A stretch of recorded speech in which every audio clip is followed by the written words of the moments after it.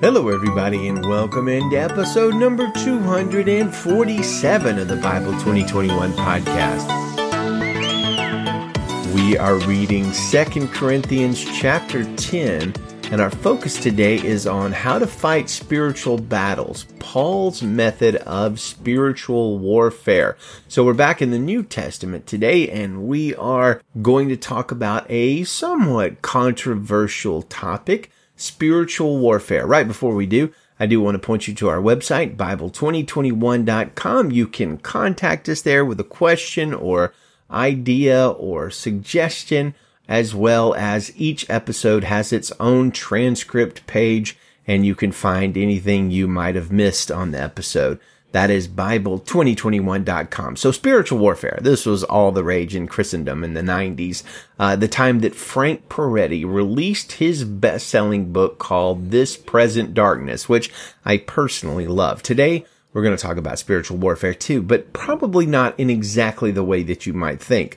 Often when Christians talk about spiritual warfare, if they do, I recognize that there are some denominations and branches of Christians that just kind of ignore the topic altogether. But the Christians that do talk about spiritual warfare, when they talk about it, and they quote from 2 Corinthians 10, our passage today, their target usually is demons, evil spirits, principalities, that sort of thing. They have a very spiritual view of spiritual warfare, which makes a lot of sense. But a close view of the passage today seems to indicate that Paul, at least in 2 Corinthians 10, isn't talking about battling with spiritual forces at all, at least not on the surface. For instance, verses 3 through 6 says, "Though we live in the flesh, we do not wage war according to the flesh, since the weapons of our warfare are not of the flesh, but are powerful through God for the demolition of strongholds.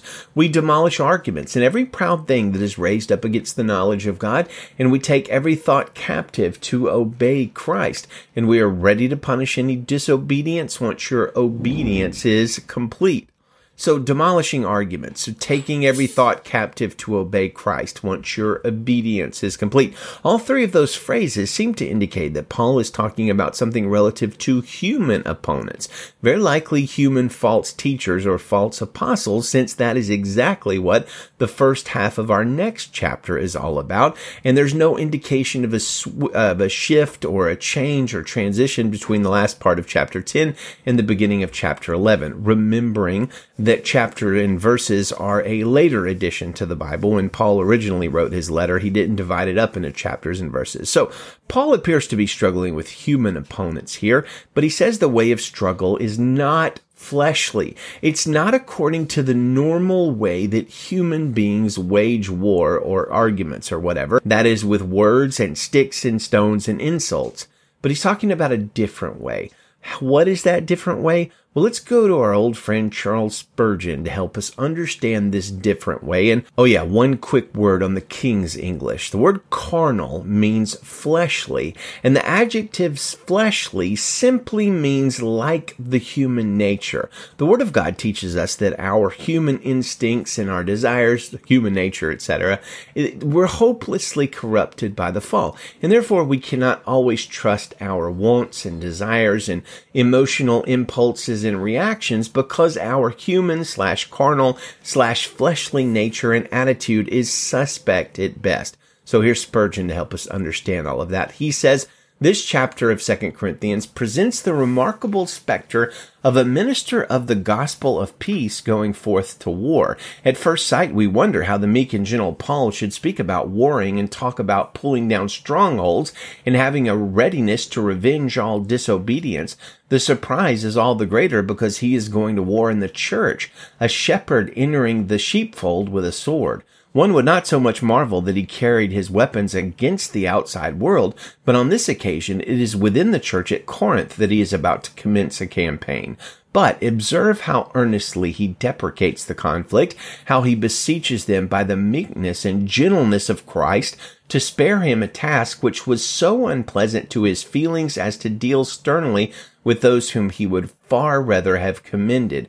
But the wonder ceases when we find that the shepherd fights only with grievous wolves, and even in that conflict declares, though we walk in the flesh, we do not war after the flesh. Note, moreover, that his weapons are of a peculiar kind. The weapons of our warfare are not carnal. He's not about to assault his antagonists in the church, wolves, with bitter words of railing such as they used against himself. He's not about to meet the philosophers with such philosophies and sophisms as those which they assailed the gospel. Neither is he coming forth with any kind of temporal weapons or swords or whatever to inflict any sort of injury upon the leaders in error. His weapons are of a different sort. They are not carnal, but spiritual. The weapons of our warfare are not carnal, yet the spiritual weapons which can be wielded by the Christian minister, and indeed by every Christian, are not to be despised, for while they are not fleshly,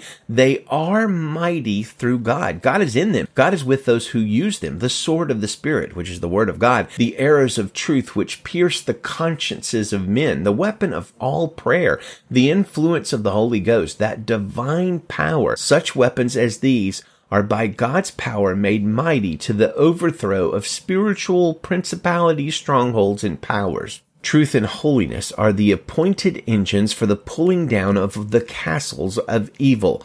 Blessed is he who in every conflict for God takes heed to use none other weapons than those which the Lord has hung up in the tower of David, builded for an armory, wherein do hang 1,000 bucklers, all shields of mighty men.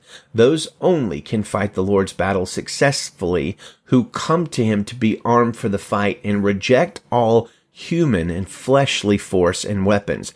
The spiritual will be victorious, but others must fail.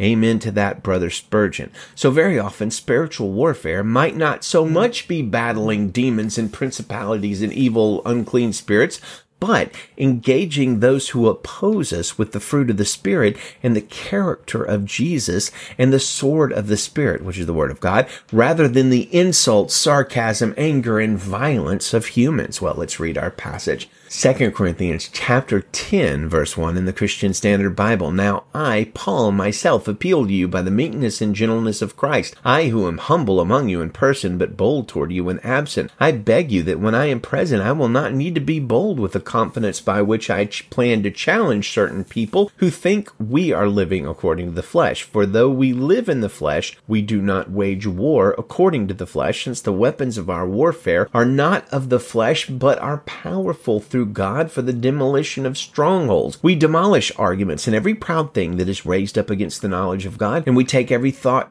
captive to obey Christ, and we are ready to punish any disobedience once your obedience is complete. Look at what is obvious. If anyone is confident that he belongs to Christ, let him remind himself of this: just as he belongs to Christ, so do we. For if I boast a little bit too much about our authority, which the Lord gave for building you up and not for tearing you down, I will not be put to shame.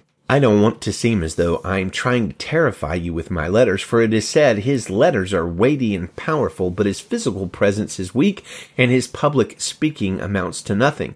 Let such a person consider this: what we are in our letters when we are absent, we will also be in our actions when we are present. For we don't dare classify or compare ourselves with some of those who commend themselves, but in measuring themselves by themselves and comparing themselves to themselves, they lack understanding. We, however, will not boast beyond measure, but according to the measure of the area of ministry that God has assigned to us, which reaches even to you.